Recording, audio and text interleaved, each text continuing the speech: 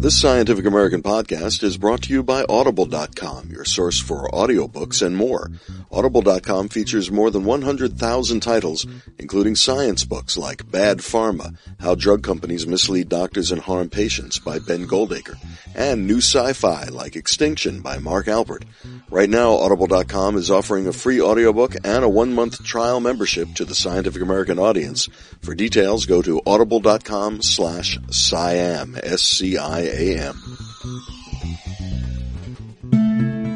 Welcome to the Scientific American podcast, Science Talk, posted on February 24th, 2013. I'm Steve Mirsky. I was in a cab going from this airport in the middle of Indiana to a physics conference, and the cabbie said, "Where are you going?" "A physics conference." And he says, "I know one thing about physics. The king of physics is Isaac Newton." And that's Matthew Stanley. He's an astronomer and a professor of the history of science at NYU. And he was part of a panel talking about Isaac Newton after a performance of a new play called Isaac's Eye here in New York City on February 20th. The play, written by Lucas Hnath, runs through March 10th at the Ensemble Studio Theater with support from the Alfred P. Sloan Foundation.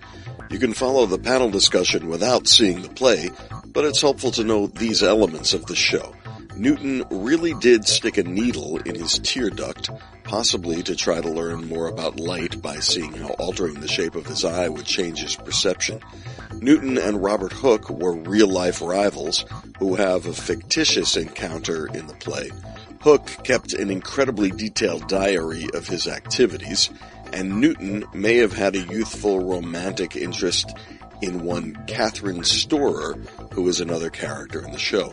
The panel also features the playwright Lucas Hnath, Matthew Jones, a science historian at Columbia University, and Gabrielle Quilich, a physicist at Yeshiva University and moderator of the panel.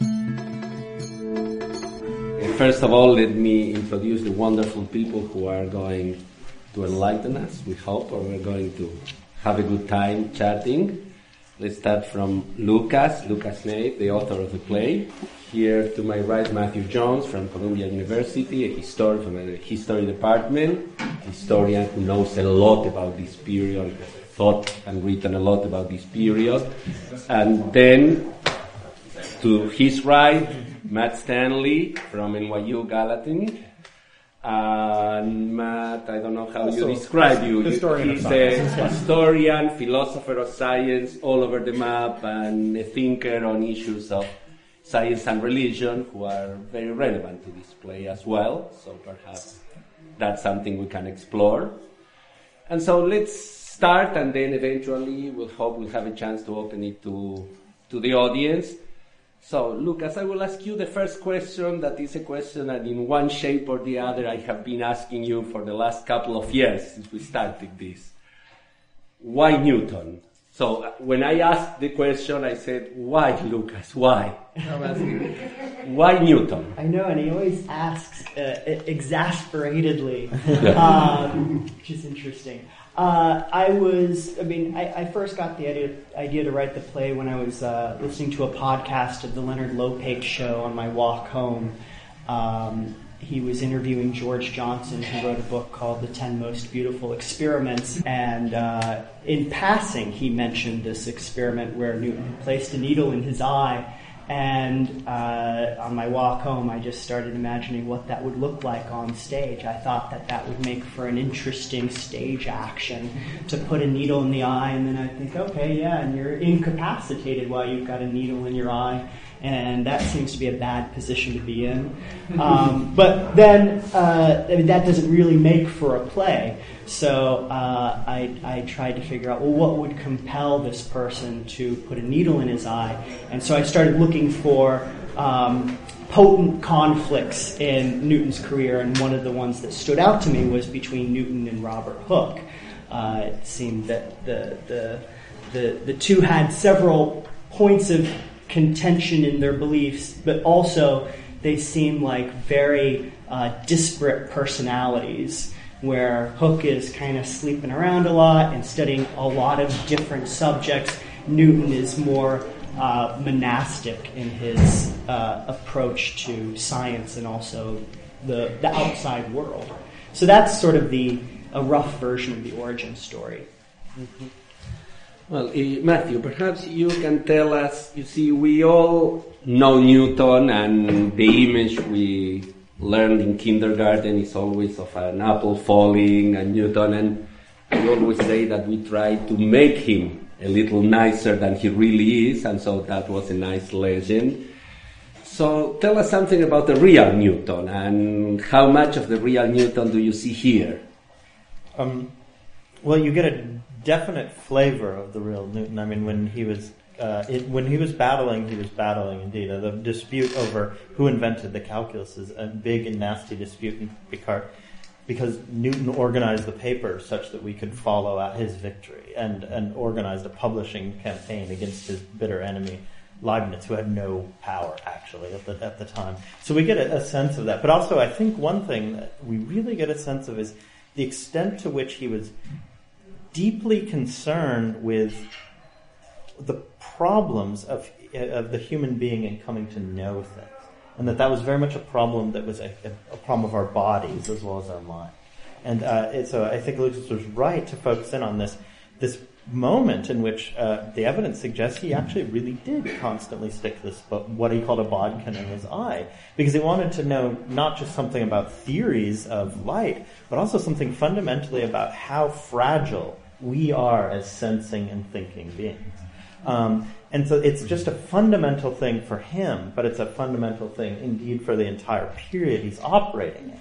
And his answers are at once quite askew to those of his contemporaries, and also transformative in the development of science. So we capture a lot of that, and one thing I like a lot about the play is that the way in which the sort of emotional content of his character is also captured in the rather innovative approach that he takes to a new kind of what they called natural philosophy. Yeah. One of the things I always liked about the needle experiment was that it's not an experiment all by itself, but it sort of demonstrates an important part of his character, that Newton sort of sat down one day and said, now I'm going to figure out colors. And he said, where are all the different places where you might study colors? So, well, we see it in glass, and we see it in water, and we need to look at how we can mix different chemicals together. And, sometimes when you stare at the sun, you see some colors, right? So I'll stare at the sun for a while. And he does this long, as we were just talking about, he does this long enough that he incapacitates himself, then has to lay out for a few days. And he discovers at some point that when you press on your eye, everybody can do this experiment without hurting themselves. If you press on your eye a little bit, you do see these funny little rings. He says, I should check that out too. So this is just one little part of this entire project, figuring everything about colors, and then once he's experienced them all, then you can figure out what it really means, the truth behind it. Perhaps we can mention what is behind the Royal, which plays an important role here. What is the Royal Society? What is the Restoration England?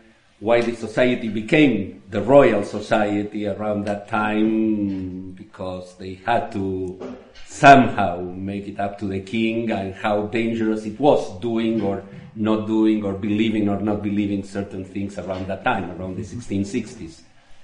Whichever of you want to tackle that. Well, the Restoration in England, I think, is an extremely interesting time because, in some sense, everything is in flux, right? Politics, religion, science, anything that someone thought was true about the world, you could find someone else who could give you a completely cogent reason why that was no longer true.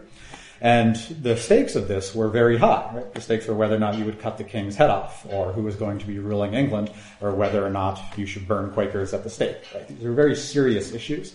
And in an important sense, these questions do come down to the sort of questions that we see at play in the play here, is questions of how we can be sure about what we know, and what kind of weight of truth can we put behind these things that we're quite sure are true. Right?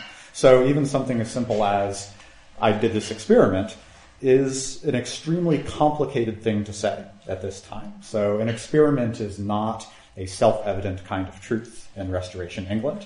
Even both, as we saw here, both Hooke and Newton, both committed experimenters, disagree profoundly about whether or not Newton correctly reported the experiments he had done. and whether or not how you wrote the story changed the sort of conclusion that you could draw, right? The kind of truth you could say about nature. So I find that this makes this an extremely interesting time in which people are so unsure about the foundations of belief that they constantly have to articulate them too. So it's very nice for us as historians that people are constantly writing down why they think things are true. Yeah, and things seemed so pathological that one moment in the play that I think really captures something crucial is when Hooke says to Newton that you can't handle criticism.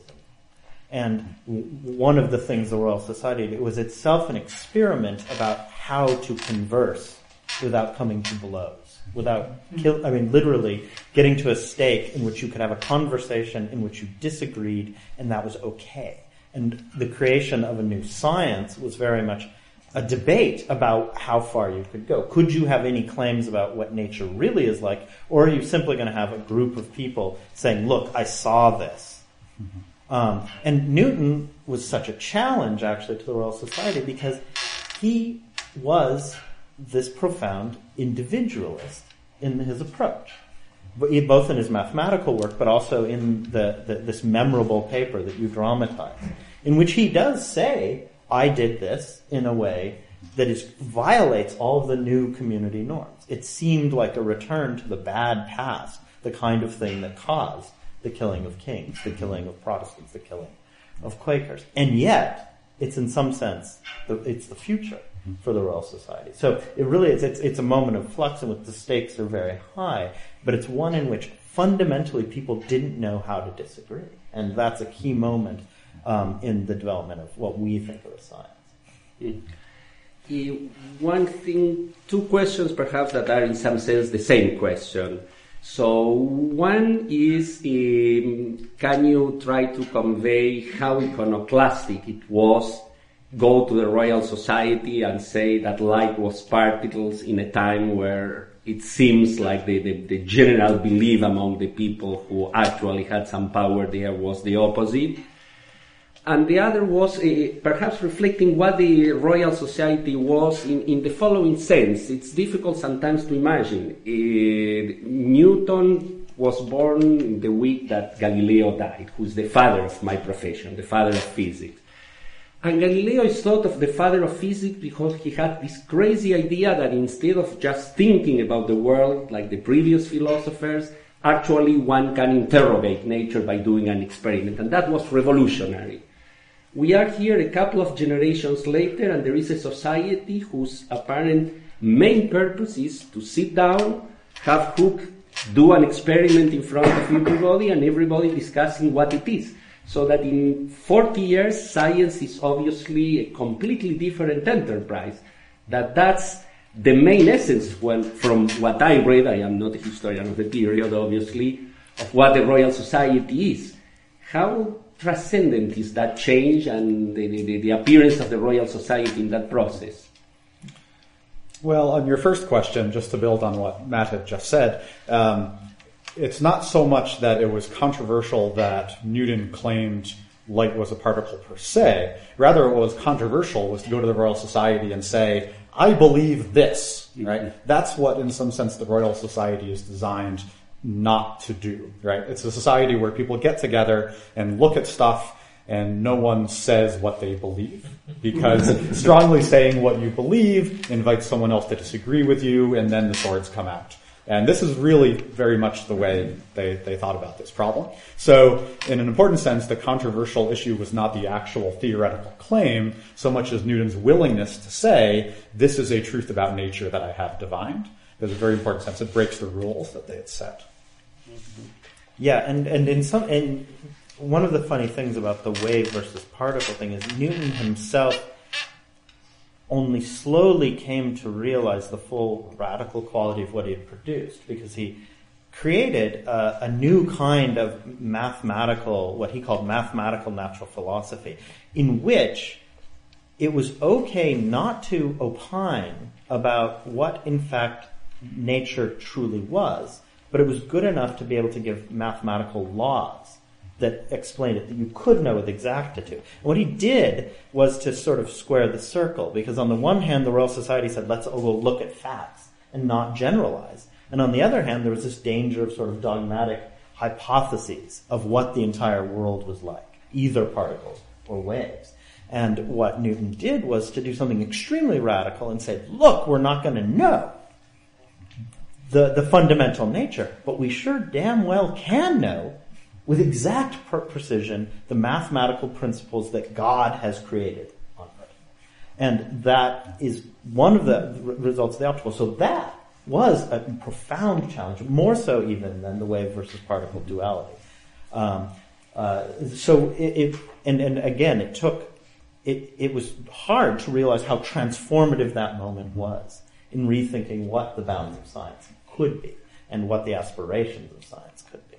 And it changed the Royal Society from a society of gentlemen observing sort of nice experiments. And if you want to amuse yourself for an hour, look at the first few issues of their journal, the Philosophical Transactions, filled with deadly serious experiments and a whole lot of reports of various sort of flaky, gentlemanly figures who sent in all kinds of, just observations. Two-headed cows. Right. A rock fell from the sky last week. Yeah, Leibniz, the great mathematician, publishes an article about a sheep he saw that had a head that looked like a giant wig. This was an article one could publish in the Philosophical Transactions, but it's also the Philosophical Transactions in 1674 publishes Newton's utterly transformative paper, which then causes a fight, and he withdraws completely from public life. Until in this weird dance with Hooke gets him to come out. I mean, the relationship there is a deeply strange one. That is one of the things I love about the early Royal Society, is, as you say, there are these experiments that now we look back on as sort of, the first glimmerings of atomic truth or whatnot, and then next to snakes with feet. And the Royal Society did not particularly distinguish between these in terms of philosophical value, right? These are all things that gentlemen should be interested in. Yeah, and Newton had different views on that. Newton had different views on that. That is true. Do you want to say something about the role that optics played in Newton? After all, we remember Newton for his gravitation theory, and that's what made him famous, and his Principia, which we claim is the starting book of science, or one of them. It's mostly about the gravitation. But optics played a very big role in Newton's life, from that age till the end when he was writing his book. So what is the relationship between all the Newton oeuvre, so to speak, and optics, which is what display is all about? Well, it's on the one hand, it's sort of one of the fundamental places for understanding both what nature is like and our reactions to it. So when Newton adopts it, he's arguing against what had become the new, sexy, exciting science of the time, which is the science of Descartes. It's hard to imagine this. This was exciting, but it was entirely hypothetical, and Descartes even said it was a beautiful story about the world that was plausible, and that had something to tell you about the world. You didn't need to be fearful of certain things. And it was even useful because you could make better glasses. That was the domain that Newton, as an undergraduate, not paying attention to the boring Aristotelian textbooks, but reading new, sexy Cartesian textbooks, was embarked upon. And he seizes both of those things and disagrees completely with the Cartesians. So it's both a way of really re-understanding the world in this fundamental way and creating new tools, but also re-understanding us as perceiving beings. The optics has, there's even a bigger thing that, given Newton's theological orientation, to understand the laws of optics was to very fundamentally understand something about the divine making. And light had long been associated with divine agency as something that was other to this world. And that is unquestionably something one of the reasons he's so deeply interested in it, and reflects a lot of the work that he does. And it's in the optics, in fact, that he's most speculative. So late in life, he publishes many editions of a book optics available in a reprint by Dover with an introduction by Einstein. And at the end of the book, he has a long series of queries where the true beliefs of Newton are allowed to sort of to say their name. Bizarre things about fermentation and other sorts of stuff. These set an entire research program for a generation of English scientists in the 18th century. So it's utterly central to what he does at all sorts of levels. Yeah, that's right. And one of the interesting things I find about Newton in optics that's reflected nicely in the structure of the play is that it brackets his whole life, right? Mm-hmm. It's sort of one of the first things that Newton can get serious traction on as a young man, and he can show that he can do it better than the Cartesians, so that's appealing. It's a time when glass technology is advancing rapidly, so he has new sorts of tools. It's amenable to the kind of mathematical investigation, and then also connects to these transcendent issues. So it's a perfect storm for the young Newton to tackle particular issues interested in. And then when he's older, it's also his victory lap. Right? Yeah. He writes the optics once he's president of the Royal Society, and say the true Newton. He can finally say what he really thinks about light and God and matter and gravity and living inside God's brain and fermentation, all these things that he can only say at the end. So in that sense, I like because you get the full arc of the experience of Newton. Yeah, and when someone late in the 18th century like Goethe wants to attack Newton, well, he takes on light and optics. It becomes so iconic and so intelligible as opposed to the rather abstract physics, which is praised everywhere and understood almost nowhere, especially on his own terms. And light has been one of the areas of physics that attracted many people from other areas. Experimental psychology started in some sense in the 19th century, people trying to understand perception of light. So was an area from physics that attracted many people. I have a question for you, Lucas, but perhaps everybody can jump in, which is Newton is a strange character. As a human being, we believe, and historians might disagree, he died a virgin, he never had any close friends or relationship very close, and there are all sorts of speculations that you might refer to. Where did you want to center on him with this girlfriend? And we heard, you can say who this woman is, because I'm sure you must have read who this Catherine Storer is, or what do we know about her besides what you just saw?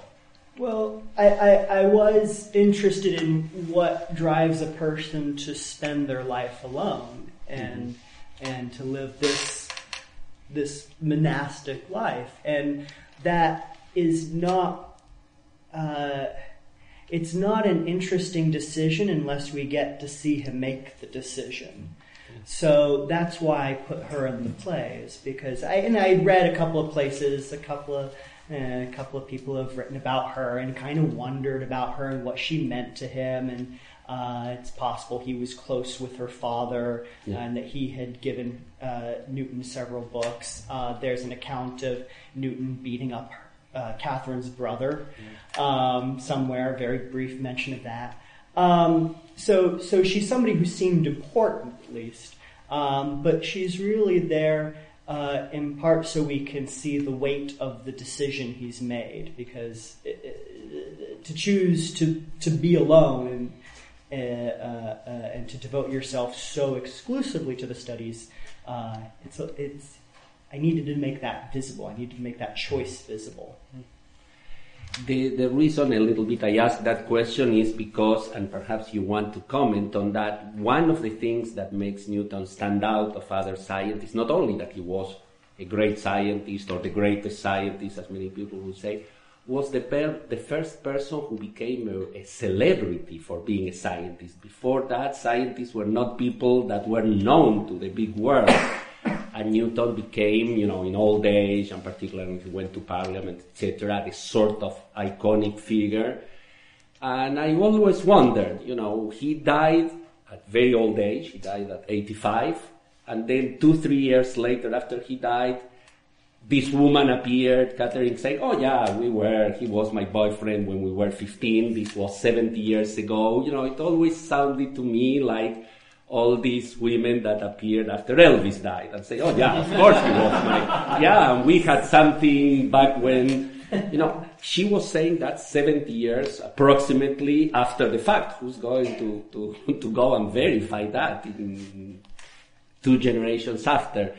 So it was interesting to me, because also this means it's interesting what Newton became. So he, in some sense, changed the role and the image of what a scientist is. Before him, probably you will cite examples of people who were famous as scientists, but in the scale of Newton, I believe there is nothing like it. So he invented, in some sense, the role of a scientist as we all know it, beyond the scientists. Well, one thing that's very hard, actually, as historians, is that Newton, at the end of his life, was powerful enough to manage his image. And then the people who produced the documentation, which we still depend upon, were also very careful about his image, and they put it to lots of different uses. They were attempting to fashion some vision of what it was to be a transcendent scientific genius. And this was a relatively sort of new way of thinking. It was not only a celebrity, but a vision of what it meant for an individual to have the kind of access that he did. And it was increasingly, and it became increasingly secularized. So the documents we have, the biographies, are written in the context of attempting to control this image. So it's actually very challenging for us as historians to document certain things he said, because his family and others were so committed. And it changes, sort of, people have studied very carefully Newton's reputation, his character, his significance changes almost decade by decade over the next few centuries.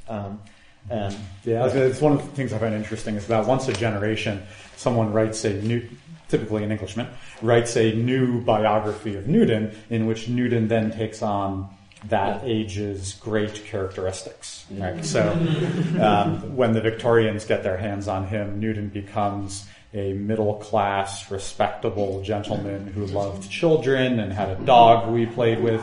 And you can see these paintings of Newton saying that he got thinking about the rainbow because he was playing with his nephew, and his nephew had, bubbles he was playing with. And it's an effort to domesticate Newton for the Victorian age, so he's a recognizable person instead of this crazy heretical monk, right? That was not okay for the Victorians. And then, in the 20th century, professional scientists reimagined Newton as a complete secular positivist who anticipated all the things that they wanted to find as well. And we hear again all his religious speculations and... So everybody wants to own Newton, is what I find over time. Yeah, and interestingly, because his image was so tightly managed, in order to sort of remove his past, it's fairly easy to claim Newton as your own, because his past is kind of ambiguous and unclear. So whatever persuasion you want Newton to have, go start your webpage declaring Newton is secular humanist, whatever you need. We'll be right back with part 2 of the panel discussion following the performance of Isaac's Eye, running in New York City through March 10th.